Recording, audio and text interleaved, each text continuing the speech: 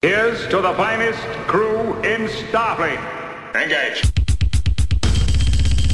Captain Jean-Luc Picard of the USS Commander Benjamin Sisko, the Federation Starbase, Deep Space Nine. Welcome to the Greatest Generation, Deep Space Nine. It's a Star Trek podcast. Deep Space Nine. It's a Star Trek podcast by two guys. My favorite science fiction, sure. By two guys who were doing memes from 3 years ago. I'm Adam Pranica. I'm Ben Harrison. I think that meme is from like 7 years ago. Yeah, no kidding. We're still talking about hot dogs hitting faces and angry office cubicle guys in these parts of the podcast world. So welcome. If you've been a part of a freak cryogenics accident and you've just been awoken, you might really get our form of comedy. I think that, at least in the case of hot dogs hitting face, in the case of hot dogs v face, it's a classic, you know? It's like hearing Africa by Toto, you know? It's a little dated, yeah, sure, but it's a great jam. No one can resist that high harmony. Yeah. The high harmony, as far as I'm concerned, is the only part you want to sing in Africa. Yeah. Who knows what is even meant by let's take some time to do the things we never had, and that one part of hot dogs hitting face.gif? I think that's probably sex stuff, right? Yeah, probably. Ben, I got a really fun voicemail message, and I thought I might play it for you. Oh, really? Like to hear it? I would love to hear a fun voicemail message. All right, I'm going to see if I can make this work. I feel like Mitch from Doughboys. I've hit play. Hi, this is the UPS store calling, just because we got a package in today for $2.63, but the name on there is Jim Shimoda, and we weren't sure if you knew who that was, and if that was something that is supposed to be for you. Otherwise, we'll just return it to sender. So if you could give us a call back, that would be great. Could you hear any of that? That is great. And so I did go to our P.O. box, Ben, and I got some mail. I thought I might open that. You want to open some mail with me? Open that shit. Captain, I'm sorry to disturb you. I'm receiving a code 47. Verify. It is code 47, sir. Starfleet emergency frequency. Captain size only. Ben, on the top of the pile, we got a postcard from friend of the podcast, Ann Kilzer. Yay. She sent us a coconut and visor postcard that looks hand-drawn, that says, "Greetings from Risa." Oh. Postcard says this: "Hello from the greatest Gen Con at Sea 2018, where we sipped Coco No-Nos. LeVar Burton read us bedtime stories, Brent Spiner serenaded us, and Frakes judged a chair-mounting contest. Q said hi to me. I got to try Kalar Loaf from John Paladin. Wow. And I even found a Cruzumzadi. Hey. LLAP, and Kilzer. Go, Ann. Ann, you're the greatest." Yeah, Ann, seriously. at MaxFunCon East, showed us her plans to create a Dr. Crusher uniform. She's one of our craftiest viewers, and then in the time between MaxFunCon East and the cruise, she made that uniform, posed for pictures with it with a bunch of Star Trek celebrities, and posted a bunch of them on Twitter and Facebook. Like, really cool stuff. It turned out great. Fuck yeah. Got a letter here from Joe L. from Melbourne, Florida.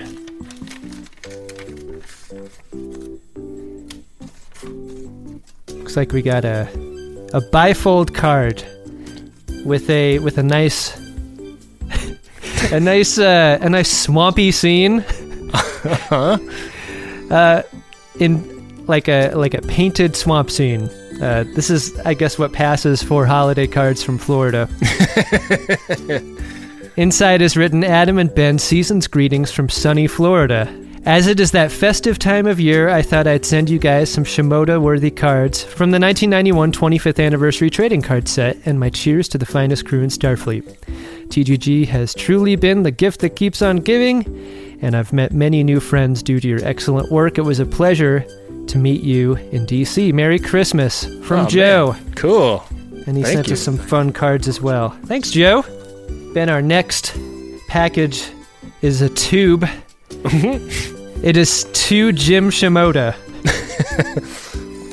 Is it like a dildo length tube, or is it more of like a poster length tube? It's a bazooka sized tube. Oh man, it's really big. One of the big ones. I hope it's not actually bazooka actual. All right, it is open. And it is stuffed with a rolled up piece of paper that is taped shut.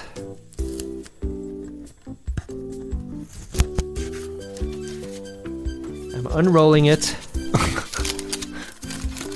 This is like the Geraldo opening up the safe. It is a painting of Darth Vader on a unicorn wearing roller skates, and they are like flying over a field of tulips. Oh man. Oh, this guy emailed us. Letter enclosed is from Alex Gross. Dear Adam and Ben, I've been a viewer of your pod for over a year now. As other viewers have said before, it's very nice to spend an hour not worrying about nuclear holocaust or the next, but instead enjoying your take on what has always been one of my favorite shows. Although I never really got into DS9, I still love hearing you guys discuss it, and it's going to someday, perhaps maybe, almost make me want to watch it. Enclosed is a little thank you gift, although Darth Vader on a unicorn has nothing to do with Trek, I thought you might still enjoy it. And we do, Alex. Thanks so much, man. If you want to see Alex's work, you can go to alexgross.com. He's a really talented painter and has a lot of Darth Vader themed work on display. Some real fun stuff. It is really beautiful. Yeah, I'm jealous of how much talent this dude has. He kicks ass. Oh, we've got a letter here from Robert Al. We met him at our San Francisco Sketchfest show. Yeah, Robert and Hope of JL Pipes the dog. That is right. Who almost snapped your nose off with her bitiness. Whoa, yeah, that is one thing that we didn't share on the last episode when we were talking about the memories of Sketchfest. Yeah. I got in real close to JL Pipes, and JL Pipes did not like it at all. Well, JL Pipes was overwhelmed by the throng of people in that room, I think. It wouldn't have been Pipes' fault if Pipes had bit me, but Robert and Hope are such nice people that I know they would have felt awful about it, and I would have felt awful about them feeling awful. So yeah. I'm glad it didn't happen. Well, you probably need that nose, too. Look at this nose. You think I need it? You think I need even 40% of it? Ben Robert has enclosed a James Darren CD. An unopened, still in the wrapper James Darren CD. Letter says, I thought I'd send you guys a little light listening to prepare you for later seasons of DS9, and as a reminder that the best is yet to come. So enjoy the crooning of Vic Fontaine. James Darren, I guess, but to me, he'll always be Jean-Luc, Vic, as you sip Raccagino. Oh, and since it was mentioned on the episode I viewed this morning, go ahead and tell people who accuse you of virtue signaling or whatever to go stuff it. Thanks for always putting a smile on my face and for creating not just the best Star Trek pod out there, but also the best Star Trek community out there. Keep up the great work, and I hope you enjoy the music. Thanks, Robert. The community building is something that we can take very little credit for. That was something that the viewers did themselves, and they did a great job. Yeah, I defer all responsibility back onto the viewers for that, and it's probably going to be the thing that outlasts us and the show and anyone's memory of it. I hope so. It's just a great group of people. Really, really sweet, funny, creative, and talented people. And we're lucky to even have a small part in it. Very true. I mean, that they are what make the after show hang so special. Yeah. Last letter, Ben. comes from Herbie Spicy, care of the Warm Honeyed Bosom. All the way from Calgary, Alberta. This is a return address familiar to me from a P1 we did not too long ago, yeah?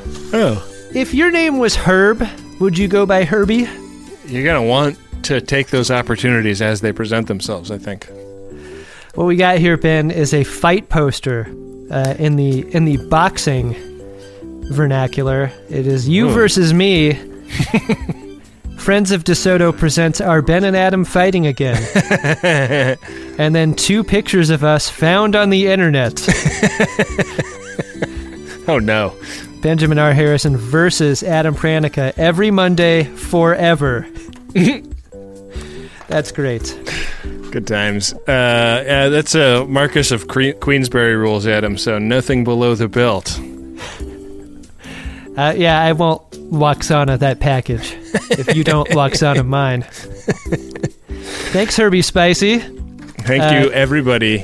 I sure do love opening up the mail. Yeah, if you'd like to get in touch or send us something, just send an email to drunkshimoda@gmail.com, and we'll talk that over with you.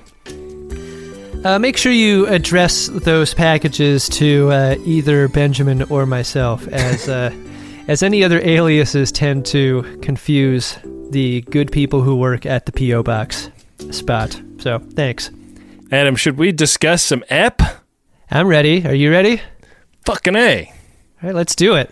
Let's go ahead and get on into Deep Space Nine, Season 1, Episode 17, Dramatis Personae. That can only mean multiple dramas, right? Mm-hmm. Like personae is the plural of persona? Yeah. Yeah, I guess that means. Is that a Greek plural or something like that? Oh, yeah. I tried a Greek plural one time in college. Not for me. I'm reserving judgment because I haven't done it twice. Yeah, it might have just gone bad the first time. I guess I should go for it again, but I have to have my wife's permission. You don't want to have the brown personae. If that gets passed around. Yeah. Do you realize how incredible this is? No, of course you don't. Major Kira is like asking for permission to fuck up the program of an alien ship that's trying to dock at Deep Space Nine because they are, she suspects, carrying weapons-grade dolomite. Dolomite's not in here. Don't give us any of that bullshit, baby. We know he's here. I'm just assuming that means Rudy Ray Moore is a passenger on the ship. Kira straight up hates these Valerians. Yeah. And it's because they were responsible for a lot of the arms smuggling to the Cardassians during the war. Not even smuggling during the war. They were just like in business with the Cardassians and selling the Cardassians things that the Cardassians were using to make life miserable for the Bajorans. She knows as much as anyone that when you come into contact with something Valerian, you're going to want to make sure you got a lot of protection. When I was in college, we had a big campaign to divest in Valeria because of their complicity with Cardassian war crimes. Yeah. Valeria 2012. Doing business with the Valerians makes you complicit with the crimes of the Cardassians. I guess Vichy French guy probably would be more on the side of the Cardassians, though. So, I don't know. I retract that dumb interjection. It would have been fun if Vichy French guy was in the movie theater for Valerian and the City of a Thousand Planets movie. Let's retcon that story and make that the truth. Yeah. I didn't see that movie, so I don't know what he would have been yelling. But I don't know anyone who did. This film is not sexist enough. Cara Delevingne is going to be a great big star. The midriff of women's shirts should not be on. They should come right off. I liked this movie the first time I saw it, when it was The Fifth Element. I wonder how good the insulation is in both of our houses. Like, do you think people are just walking by hearing us scream unintelligible French accented bullshit at strange times of day? Glad we do the show in the daytime. Must be why my mailman always gives me a weird look when he... We have this weird setup where to drop the mail off, the mailman comes up the steps and can basically like look into the living room where I am often sitting on the couch. Oh no! Because he comes and drops the mail at like 5:45. So I've usually like called it a day, and I'll just be like, sitting watching an episode of television or something, waiting for the wife to come home. That's prime cranking a time right there. I know. Yeah, I've had to really adjust everything about my schedule. It's a lot like taking a shit. Like you want to do it at the same time of day for optimum release. Get in the habit. God, with how crazy your gate is, I'm surprised you don't have a mailbox that's outside of it. I know. It's one of the reasons that the gate is a problem. Like we asked for the landlord to change the latch and put a lock on it, and she couldn't do it because the mailboxes for our unit and the one next to us are inside the gate. I thought for sure, like when I was a little kid and tubes at banks were a thing, that would be how our mail eventually got to us. And here we are, like 25, 30 years later. There's no tubes taking our mail to us. It's still a guy. Who stopped the advance of the technology of pneumatics? Everything should be sent by vacuum tube. By not going full tube, you're just asking for a mailman to see you crank it. It's the butterfly effect. You failed to make that decision 30 years ago. You see, Rudy, as you age into your manhood, you've got to get yourself on a schedule so that when you're punching your meat, the mailman doesn't come up the stairs and see you jerking it off. Theo. A man can occasionally feel a sense of shame when he's punching the clown. What I like to do is put the pill in my own drink. That way I forget about my sense of shame in my refractory period. That way I just gently fall asleep on my couch. Theo. Pudding. Felicia Rashad. Oh, God. We're going to get so many letters. Yeah. But we're putting off the inevitable, Ben. Mm-hmm.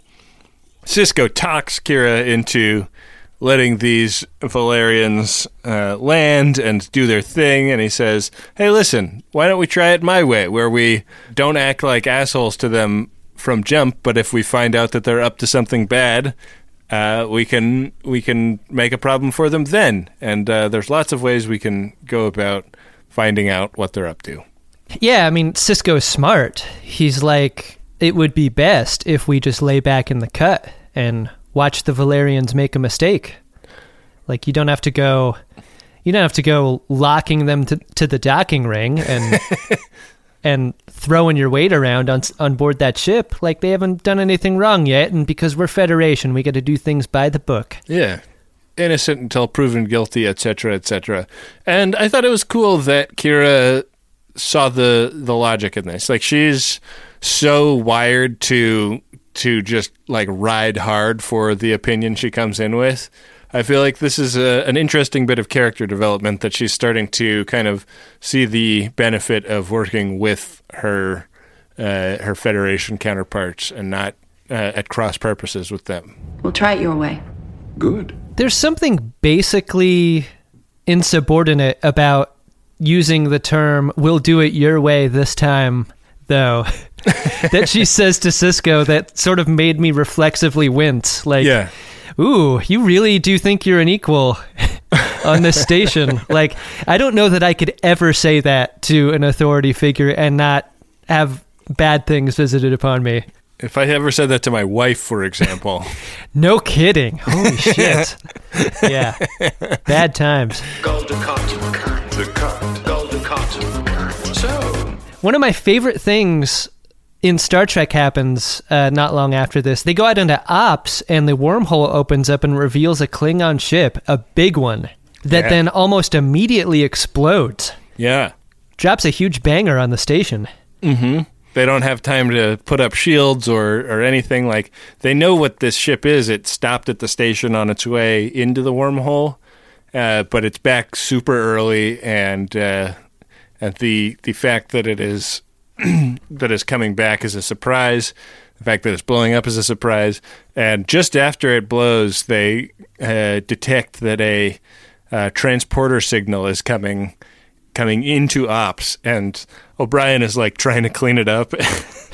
He's like, stand aside, I'm an ex-transporter chief. Yeah, and I like that he's like struggling with it a bit, and Dax like transporter splains a bit to him. something's interfering with the rematerialization process. Lock onto it with our transporter signal. Try boosting the annular containment field. Yeah, that was nice. He's like, I know! This used to be all I did. I'm not used to doing it in front of other people. Like he turns his back to the rest of ops, and you could see his shoulders working. Yeah. Just give me a minute. I watched a video on the New York Times website one time about Alice Waters going to a farmer's market in New York, and she's like touching, rutabagas or something, and the person working at the stand says, "Oh, those are organic rutabagas," and she goes, "I know." Like Alice Waters could not brook somebody assuming that she didn't know what she was holding if it was a food thing. This is kind of how Brian reacts to Dax's suggestion. He's like, "Oh, I'm already doing that, okay?" Every time someone transports themselves during an exploding ship incident, I always expect like wet red mist to be the thing that reaches the destination, If that would be such a great effect if they could if they could get it to where the sparkly lights disappear and just like buckets of gore splatter all over. Ben, there's one show that could pull that off right now, and it's Star Trek Discovery. That's true. Yeah. Still got a couple episodes this season. They could go for it. So they get this guy on board, and he is a critically wounded Klingon person. He's not in great shape, and they're trying to stabilize him, trying to get medical attention to him. Everybody is up in ops. Like the whole gang is here, and this guy, he basically gets one word out. He says victory, and then shuffles loose this mortal coil. Pretty great last word, Ben. Yeah. Have you thought about what your last word will be? Probably freedom. As I'm drawn and quartered. Blue paint all over my face. I feel like my last word will be God damn it. Well, yeah. If we're going that direction, because I can have a hyphen in it, right? Yeah. Could I get a whole phrase at him? Could I have it be "Give me a break"? Yes. Yeah, that could be yours. That's entered my vernacular because of you, by the way. You said that to me. You said that to me one time, and I was like, "Is give me a break such an unusual thing to say?" I think it is. I mean, for certain people, I had never thought to say that. Yeah. Maybe it's an East Coast thing. Maybe I picked it up in my time in New York. Yeah, when you're from Seattle, you just stew silently. Yeah. It's a different mode of life. You're probably coming off as a real asshole to everybody around you now. You don't need to tell me that. Oh, I know. The thought is floated that maybe the mission recorder survived the explosion of this ship. Yeah, they got to send a runabout out there for it. Got to send a runabout. That's a good idea. O'Brien and Dax are assigned to that. Dax, is a little distracted and forgets to go with O'Brien to the runabout. Lieutenant? Yes. You coming? Adam, I had this question. If the mission recorder survived the explosion, why not make the whole ship out of whatever you make the mission recorder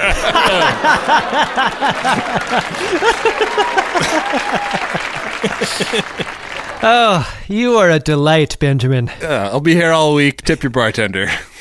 I am looking forward to your 90-second Netflix comedy special. In a long enough timeline, everyone's going to have one, Ben. Yeah. I feel like that would be a good show. If Netflix had a TV series that was 90-second comedy specials. I feel like everyone has a tight 90, right? The unfunniest people ever can make something for 90 seconds. They know like a street joke or whatever. Yeah, it doesn't. Yeah. Yeah. It'd be interesting. Wouldn't that be interesting to just put on and just zone out to? We should be television producers. I've been saying this from the start. I've been saying it from the start. We have good ideas.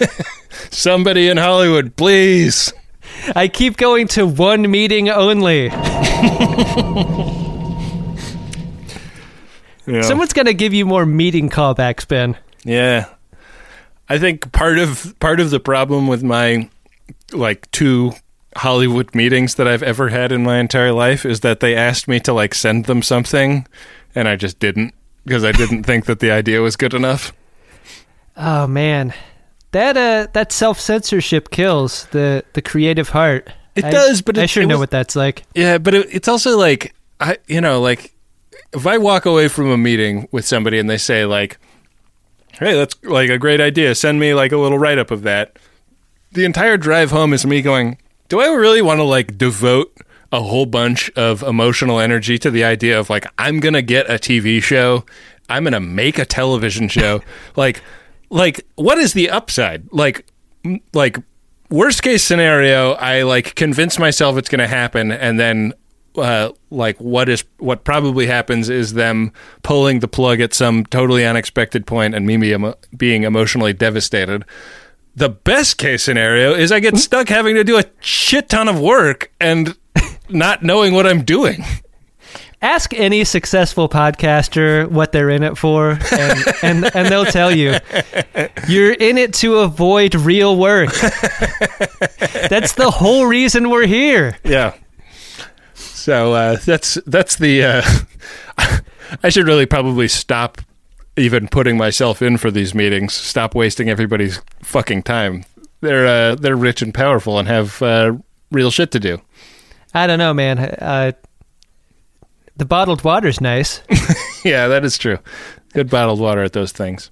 That feeling of being unable to creatively launch is something that, like, whenever I get the mail from our viewers, totally reverses. Because there's something in them that makes them make things, and then those things get sent to us, that is totally inspiring, because there is something about that does not exist in me personally. Like you and I have talked about this a couple of times about like our live shows. Like we wouldn't necessarily hang out after and go up and shake the hand of somebody whose work we really like. But when people do it for us, it's like the nicest, sweetest thing in the whole wide world. It's like, it is such a thrill to like get to meet all of the people that came out to the show afterwards. I think it makes me a better person to feel that kind of empathy. Like I know how hard it is to come up to a person in that moment. And I think it has made me aware in a way that I was not before to what that's like. And hopefully it means that it's a good hang for anyone who does. Yeah. That's what I'm trying to make it. I mean, unless they sick their attack dog on me, I think all parties will be happy. What are you doing? What are you doing? Come on, what are you doing now?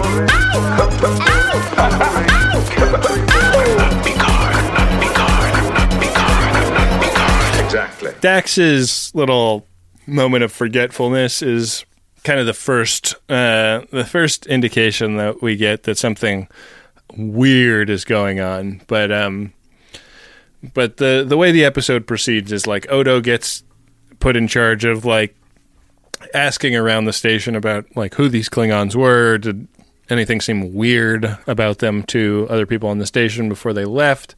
Like why did the ship explode? Like what can we find out from what happened before they left?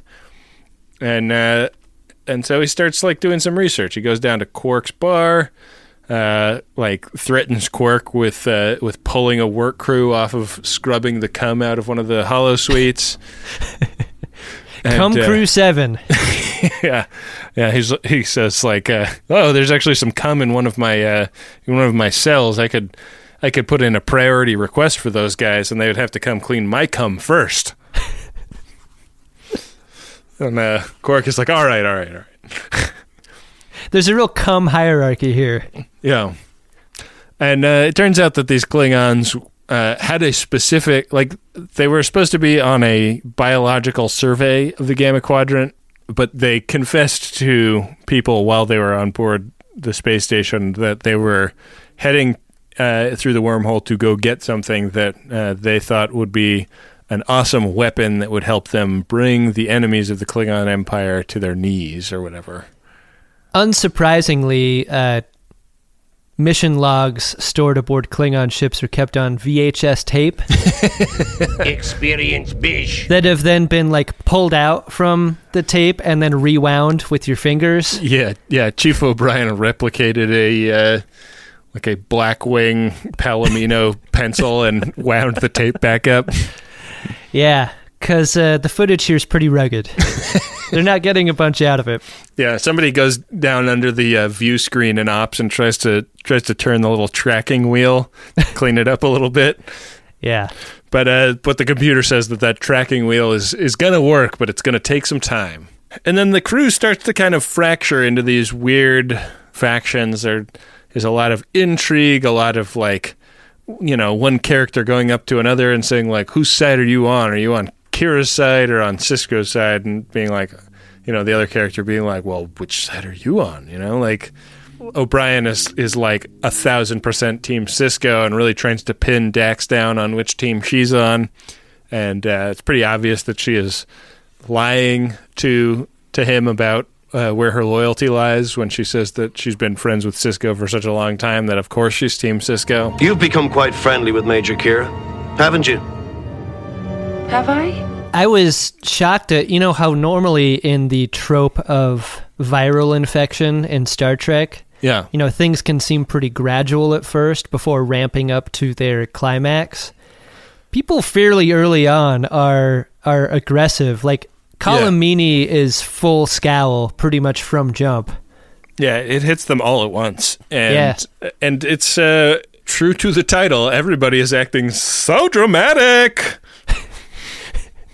It's true, I crept the boards in my youth, but I never really had it in my blood, and that's what's so essential, isn't it? Theatrical zeal in the veins. It's really, like, it isn't an A, B, and a C story. What it is like, it's people against specific people. There's like a very clear Kira versus Sisko thing. There's O'Brien versus Kira. And then there's like sort of secondary personality things going on, like Dax's bubbly forgetfulness, and then sort of the danger of what a bored Sisko would entail as the story goes on. Yeah, Sisko's affect is very like heavy lies the Emperor's crown kind of deal. And he's like a little distracted and building a clock, but every so often O'Brien will like coax like a vengeful and vindictive side out of him. Yeah. Avery Brooks goes full 10 out of 10 on a yell at him later on in the episode, which was really surprising and fun. Yeah. But the one character that was in Ops that has lines... there were people in Ops that don't have lines that appear to not have anything to do with this storyline, but the one character that was in Ops that is not affected by this whole situation is Odo. He is just kind of baffled at how weird everybody is acting, and he's trying to get his mind around it, and meanwhile, Kira is like trying to get Dax onto her side. In my opinion, you are the most valuable officer on this station. It's a really weird situation. And Odo doesn't have like a ton of tools at his disposal to deal with this, because he's not like a scientist. He doesn't...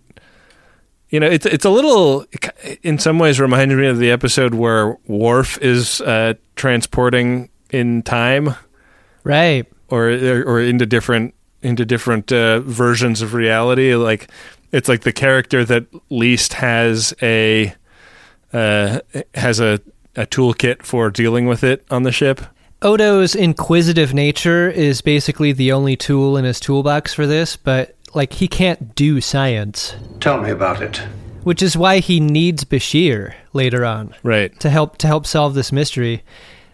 One question I have for you is like this is essentially a body snatchers type story, right? But it never goes into horror. Like I never feel that sense of fear from, these are people that we were supposed to know and like for the first 17 episodes, and now something's taken control. Like, it seems so political that it never goes into horror in a way that the story is usually told.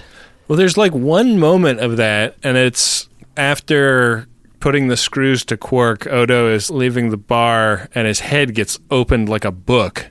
But, I don't know, like, did they even ever explain what that was? It seemed to me as though the spirit of the thing was attempting to enter him, and it ran into the liquid. Like that's like it looked like he was having a stroke, except both sides of his face were moving symmetrically. Yeah, not a nice look. I love the look of horror that Quark has in this scene, though. Like that seems real. Yeah, like that's he's kind of grossed out. Like, that's my nemesis, but also the other side of the coin that I am on. Right. To be quite honest about it, I was in a pail. Mr. Bucket, I have to revert back to my living state. I don't use the bucket anymore. When Odo wakes up in sickbay, it's kind of when the foundation of his alliance with Julian Bashir is forged. But it's a weird scene because he wakes up and he says, like, oh, I don't remember anything. Which is like, period? Or like before, like anything what? It is never explained what he doesn't remember. And I thought it was a bit of a slip up in the script that he would just announce that and it would go unquestioned and they didn't flesh it out at all. He should have said, I don't remember anything before or the last thing I remember is that Klingon ship blowing up or something like that.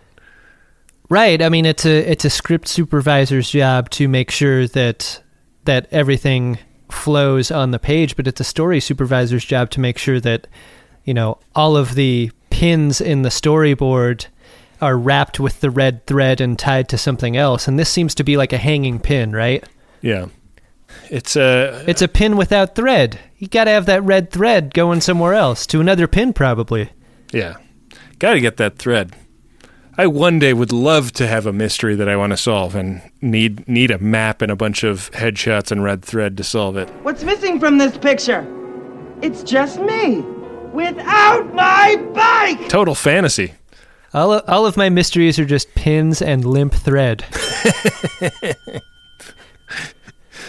It's a very weird wall in your house. It's just a bunch of thumbtacks with lengths of string hanging off them, not leading to anything else. Just a lot of pictures of Benjamin R. Harrison with pins in him and red thread coming out. People come in and they're like, is this art? Or is this like some kind of modern art? No. Get out of my room. You're not supposed to be in here. What's the significance? I don't know. One of my favorite scenes in this is when Kira goes into Quark's bar and tries to leverage Dax into taking a stand and taking a side. Yeah. And sort of admits to the idea of a coup that Kira's putting together. Yeah, it's a really fun scene. There's a moment where like they hear a commotion and the camera like whips over and they see Quark kind of clumsily listening in, and Kira like walks over to him full like power hips, like struts up to him and is like, you want to get in on this, Quark? And grabs him by the lapels and then tosses him against the back bar. This is another continuity thing that that I didn't quite understand because, like, does she have super strength from the thing that's inside her mind? I don't know. Because if she does, then the moment that O'Brien slaps Dax in Ops could have taken her head off. Yeah. Like, where's the super strength then? Yeah. Maybe Ferengis have, like, bird bones and they're really light. That would be fun to know more about. It might be like a wire stunt, the way he flies back. Yeah. Like, he really... It looks great. He really flies back. Like, I mean, he doesn't fly back that far, but, like, she definitely, like, appears to lift him off the ground and fling him, you know, from two outstretched arms, which, you know, I don't even know if I could do that, and I have, like, a good amount of upper body strength. Have you ever entered one of those bar contests where you have to hold a mug of beer out in front of you for the longest? No. To win a prize? No. Did that for an Oktoberfest a couple years ago. Not like very arms long. straight out? Yeah, arms straight out, giant mug of beer. Yeah, when I was in the crew team in high school, there was an exercise we had to do where there was like a short length of like a broom handle with a string tied to the middle of it and a weight on the string. And the string was like, 4.5 feet long, and you just had to rotate the broom handle and wind the string up till the weight was at the top and then unwind it and keep control. And it was like, I don't know what muscle this is building, but I don't have it. I now know what I'm tying my Benjamin R. Harrison pin and red thread to. The answer is a broom handle. This scene is followed by one where Quark is in Odo's office wearing a Ferengi neck brace. Yeah, Quark looking for all the world like a ambulance chasing attorney. Let me ask you a question, Miss Toller. Did you enjoy being a guest of the state? He has a pretty real gripe, though. He was thrown across his own bar by Kira. Yeah, I would like to report an assault, sir. Yeah, totally on Quark's side here. Yeah. That was an assault. Yep, and Odo is like interested to hear it, but more interested in just how weird everybody is acting than, enforcing any specific crimes. She tried to convince Dax to take her side. And did Dax seem persuaded? What difference does that make? I was attacked! Answer the question. He's still working the mystery in a macro sense, right? He's really like ears to the street, trying to figure out what's happening. He doesn't really have a theory at this point. Yeah. He's trying to get maximum information.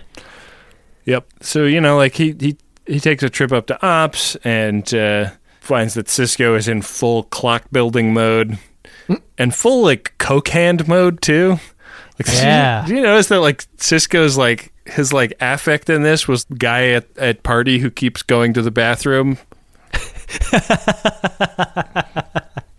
That is such a specific guy. Yeah.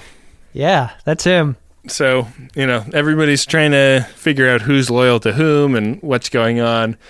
And eventually, like Odo is like, all right, this station is going completely crazy, and tries to radio up Starfleet Command and finds that Kira has cut off communications to anything in Starfleet. And similarly, Cisco and O'Brien have cut off any communications to Bajor. So there isn't a way to get word out to the people that might need to know that shit is falling apart rapidly on the station. This was the truly scary part of the ep. Like, this is the moment in the horror movie where the telephone lines get cut. Right. Yeah. Bad times. And he finally like gets the work back from the computer where it's cleaned up the captain's logs from the Klingon ship, and the last log is about how they found like some ruins and energy spheres, and there's like a telepathic archive within the spheres. It's like the last record of some ancient race that, where their civilization tore itself apart because of some power struggle. And so that is pretty much the theory that he is going on after this. But, why is that always the thing that a society that's tearing itself apart does? Like, this happened in MASH, right? Yeah, this is kind of like... We're gonna document the downfall of our civilization and make you live it. It happened in the Inner Light, too. Right. It's such a curse. Yeah. It's like the last act of an asshole. It's like the guy in the action movie who is shooting the machine gun and he's getting pelted with bullets, but he's taking everyone else in the room out with him. Mm-hmm. These alien races are a lot like the bad guy in Seven, where they like they like think that their death means something. And it's like, no, you're just crazy. You're just crazy and bad. Yeah, the Deep Space Nine crew becomes Wrath, don't they? They really do. If you had to put Odo's head in a box, you could just use a bag, right? Yeah. What's in the just box? A water balloon? It's a box with googly eyes. There's nothing in the box. He is the box.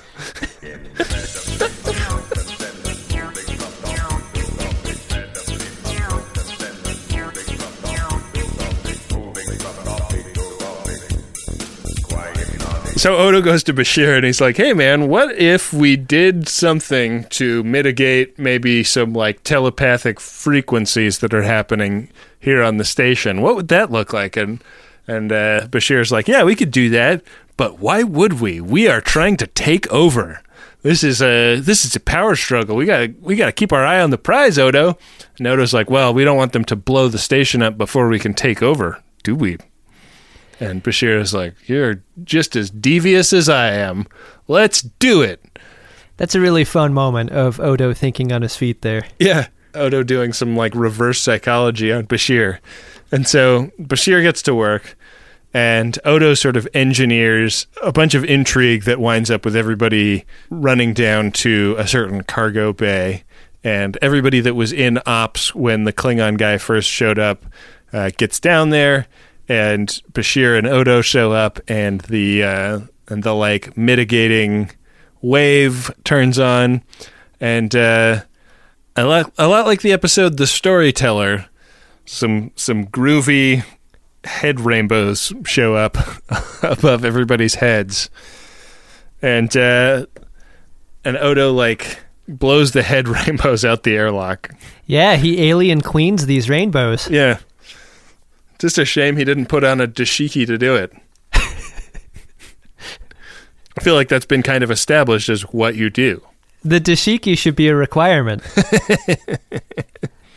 And it's literally like mind bubbles, and they go out into space and like dissipate, and problem solved. This is the second straight episode where the button feels like characters coming together after a night of heavy drinking and like needing to apologize for the previous night's actions. Yeah. Because Kira goes into Sisko's quarters and she's like, hey, sorry about the whole coup thing. Hey, remember when I tried to kill you? Feel bad about that. Yeah, not a good look. Yeah. But anyway, Sisko's pretty funny about it, though. He says, I think it's hilarious that Kira apologized to Sisko and not Quark, who is the most deserving of an apology. Yeah. Quark almost broke his fucking neck. I think Quark fucking hates her from now on. Sisko's sitting pretty with a beautiful clock that he made by hand. Yeah, I think the winner of the episode is Sisko, right? Beautiful clock, uninjured. Only one that got a pan flute souvenir out of the thing. Yeah. Loser of the episode, definitely Quark. Well, did you like the episode, Ben? Oh, man. I did not really like this episode. I found myself kind of drifting in and out, and it was actually like so boring that a couple of times I like got up and did something else for a while and came back to it. Oh, no. Yeah. I just couldn't get into it, and I think it's probably a better episode from a writing standpoint than Mershk, but for some reason Mershk just keeps my attention more. Yeah. For telling a very similar story, you know? The story isn't just derivative, for Star Trek, but the story is derivative for Season 1 Deep Space Nine. Yeah. I mean, the episode that preceded this one was a computer form of virus. And then here we are with a personality-based virus. Seems to be well-worn territory that isn't completely motivated with telling it in a different way. It's not even that different from If Wishes Were Horses, the episode from 2 episodes ago. Right. This sanity pinata is out of candy, Ben. Yeah. What I think. Stop beating a dead pinata, Deep Space Nine writers. Well, you want to hit our P1 pinata, Ben? That always has candy in it. It's got root beer barrels in it. Oh, mostly. Those are the best! Priority 1 message from Starfleet coming in on secured channel. Need a supplemental income. Supplemental. Yeah, it's extra. The interest alone could be enough to buy this ship. Ben, our first Priority 1 message comes from Kelly, and it is for Ben and Adam. Hey, I know those guys. Message goes like this. I'm catching up on your podcast from the beginning and just hit episode 111. Hey. And in parentheses, season 5, episode 2 of TNG. It was like 80-something behind, but an honorable rate. Kelly has a lot of episodes to listen to before reaching this one. Hope Kelly hangs in there. Yeah. Message continues, and I felt compelled to throw you some scarves. From the content warning at the beginning to the carefully handled discussion of the episode content, it made me grateful to be a viewer of your pod. Kudos to handling a tough subject sensitively. You know, Ben, when Kelly wrote episode 111, season 5, episode 2, I wasn't clear on which one that was. I think we know which episode that is now. But context clues have made it clear that this was the Deanna Troi mind rape episode. Yeah, it's an episode that I think we both feel weird about because it's not a fun or funny episode of our podcast. But I don't know how we could have done that and not been real asswipes. So it's the only... I think we did it the only way we could have felt good about after. Yeah, that said, it is, not a little bit violates our brand promise of comedy podcast. So, but thank you, Kelly, and thanks to everybody that has sent us notes about that episode. I mean, it's not a fun subject, so yeah, you're right. There's no other way to do it. Yeah. Thanks for writing in, Kelly. Thanks for your support. Adam, we have another Priority 1 message, and this one is from Ira, the scarf guy. Hey, Ira, who was at our Philadelphia live show on our last tour. And it is for Tom S., Peter B., Ben, and Adam. It goes like this. Just wanted to say thanks to Peter for introducing me to the pod and Tom for helping me enjoy Deep Space Nine. Ben and Adam, episode 74 of Deep Space Nine will be your fave. Believe me, it will be. Thanks for helping me enjoy Deep Space Nine once again. Wish I could afford 50 bars of gold press latinum as live show giveaways, but maybe more scarves will have to do. Mailing soon. All right. Hey. Yeah. If you're unfamiliar, Ira sent us a huge box with like 50 or something scarves that had Greatest Gen jokes all over them, and we had so many of them that we just made a point of like flinging a couple into the crowd for all of the live shows that we did on our tour. And somebody showed up to our Sketchfest show in one of those scarves, which was really cool. Yeah, she won the scarf lottery. Yeah. Pretty fun. Yeah. I love it. Well, thank you so much, Ira. Your generosity really knows no bounds. And if you would like to support the show and follow in Ira and Kelly's footsteps, you can go to MaximumFun.org/Jumbotron. It is $100 for a personal message, and it is $200 for a commercial message. It helps the production of our program. Thanks, guys. Gotta get that gold press latinum. Get that gold press latinum. Am I right? Yeah. Am I right? A good time so often has a downside, doesn't it? Especially when it comes to stuff that you put in your birdie. We've all been hungover before. I mean, many of us have, I guess. Or we've had too much jazz in our gummy. And that sucks, right? Because you don't think about the time after the good time that you've been trying to have a good time. That's why I like Lumi Labs so much. It's the predictability. Through painstaking trial and error, I have found my perfect dose.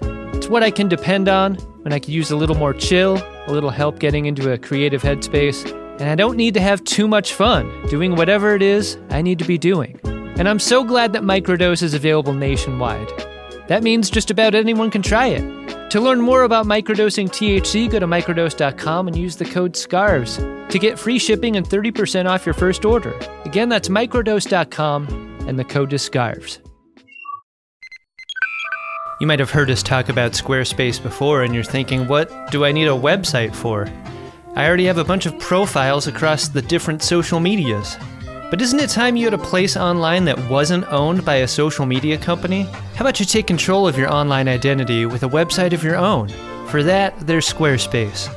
With Squarespace, you can buy a URL and build a customized website with your name and not a giant social media company's name with your name attached and a bunch of numbers at the end. With Squarespace, you can have a place on the internet personalized to your aesthetic that lets you tell people about who you are instead of an algorithm.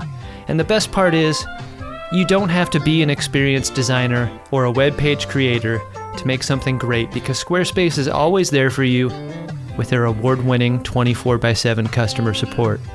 Don't settle for being another company's product. Be your own product with a website that's all you with Squarespace. Go to squarespace.com for a free trial, and when you're ready to launch, use the offer code SCARVES to save 10% off your first purchase of a website or domain. That's squarespace.com. The code is SCARVES. Think it, dream it, make it with Squarespace. Back for another game. You know it. What's going on?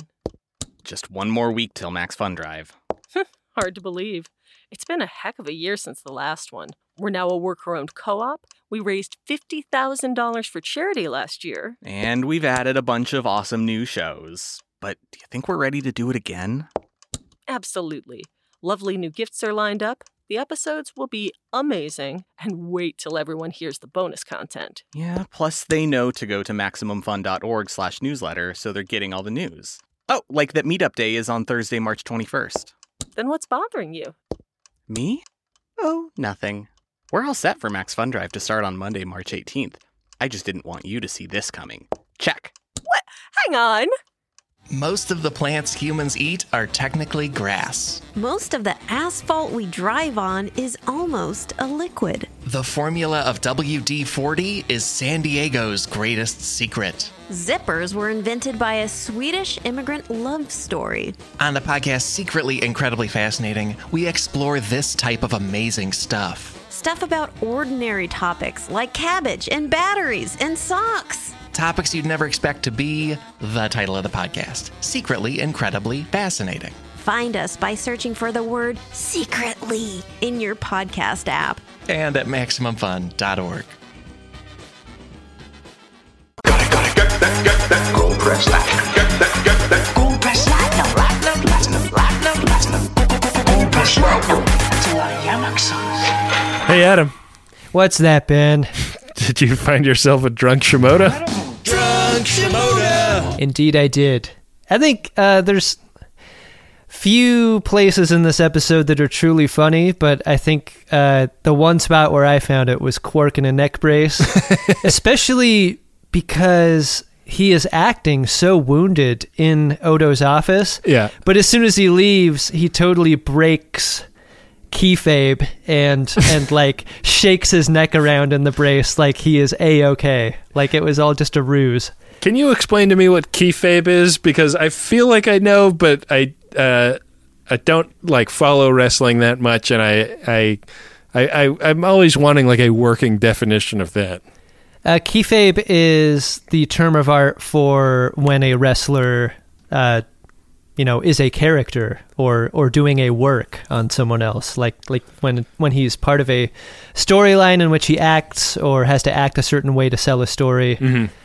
Like a wrestler acts as a character, but he also must hold a storyline in his head, and it's that storyline that is kayfabe. So, like a wrestling character's relationship to other wrestling characters, or like a rivalry or long storyline, like those are all like things that are predetermined, right, and taken as being genuine by the wrestler. That's what kayfabe is. And so like to break kayfabe would be like a wrestler like limping out and like acting injured from a previous match, and then like when they walk away, like they don't limp, and it's like that guy just forgot that he is supposed to be limping. Right. Kayfabe is what you do when you're seen. Like, you must be in character at all times. You must preserve your kayfabe. Like a costume character at Disneyland. Right? You don't want any kids to see you smoking backstage. That's not what princesses do. No. My drunk Shimoda is Dax. For I just think like she is the character being the silliest and having the most fun in this episode. Like her, like whatever alien consciousness has taken over her is like a total airhead and is forgetful and silly. And like the moment that really made me laugh was when O'Brien like heads off to the elevator to go get on a runabout and look for the flight recorder, and she's just like lost in just like, you can see that she's thinking about a lot and like thinking about something funny, but it's totally inside her head, and it's a really terrific performance by Terry Farrell, and it really made me laugh. Ben, what do we have coming up on the next episode? The next episode is Season 1, Episode 18, the penultimate episode of Season 1 of Deep Space Nine. Do it! Kira discovers that a Cardassian visiting the station could actually be a notorious war criminal. Should we find out if we're going to be drinking the drinks? Boy, I'm sort of hoping it's not one of those. This sounds like a serious subject matter. But, yeah, let's see. Drinking during that episode would be a war crime! Oh, man. Almost as far from drinking as we can get. Number 14. Chula! Did I win? Hardly. This episode is safe, thankfully. Dodged a bullet. Yeah. Well, we should thank all of the great people that participate in all of the great online communities that have grown up around our show. Maybe too numerous to mention at this point, but we really love hanging out with everybody and talking to you online. We also love Adam Ragusia, who has made a ton of great original music for this show, and Dark Materia, who made the original Picard song that this show originally used as its theme music, and then we went and asked Dark Materia if that was okay, and Dark Materia said it was okay. So don't write a Medium article about how we stole that, because it's only kind of true.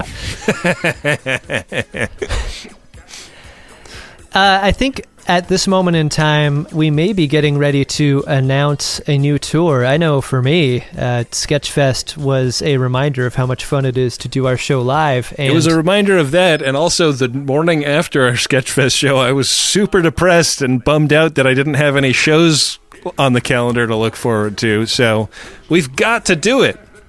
I know. So be on the lookout shortly for an announcement about the Greatest Gen Con 2017 tour, which is what we're going to do in 2018. Details to follow. And we've got some fun plans lined up for it. Yeah, get on that mailing list if you want to be ahead of the curve on that rollout. It's gach.biz/mail to get on the mailing list.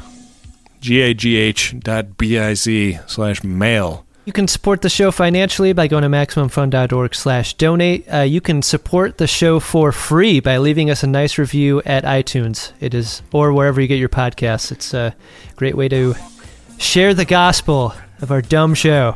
We really appreciate everybody that does that. And with that, we'll be back at you next time with another great episode of Star Trek Deep Space Nine, and an episode of The Greatest Generation Deep Space Nine that features the visitation of a notorious war criminal. What do I say about... What do you remember that I can use for this plug? Because I don't know what to... I don't remember the ep at all. I don't remember the ep either. I just like the like super literal line read. That was really funny to me. I can't believe I never thought of that idea.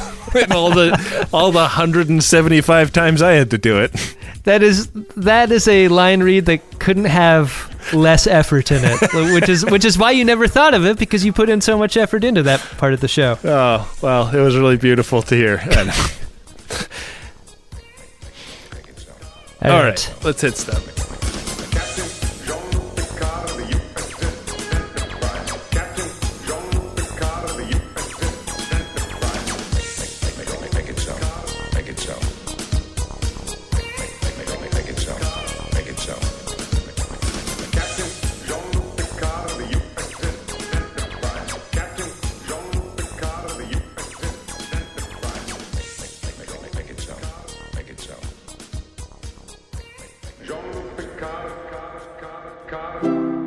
MaximumFun.org.